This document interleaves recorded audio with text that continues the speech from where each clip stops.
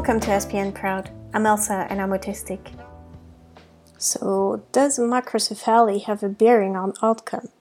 Having a big brain is generally considered a good thing, but autistic children who have an enlarged brain paradoxically have a poorer outcome than those with an average-sized brain. This finding is largely undisputed. Large head size in the first 2 years of life is a good predictor of the severity of a child's autism traits at age 4. Large-brained autistic children struggle with everyday skills such as using cutlery to eat, and their skills tend to decline over the first 6 years of life. Macrocephaly is also associated with social difficulties and delayed onset of language. So, do some people with autism have an unusually small head instead?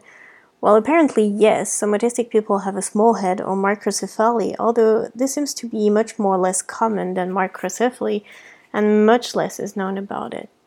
Thank you so much for listening, and see you next time.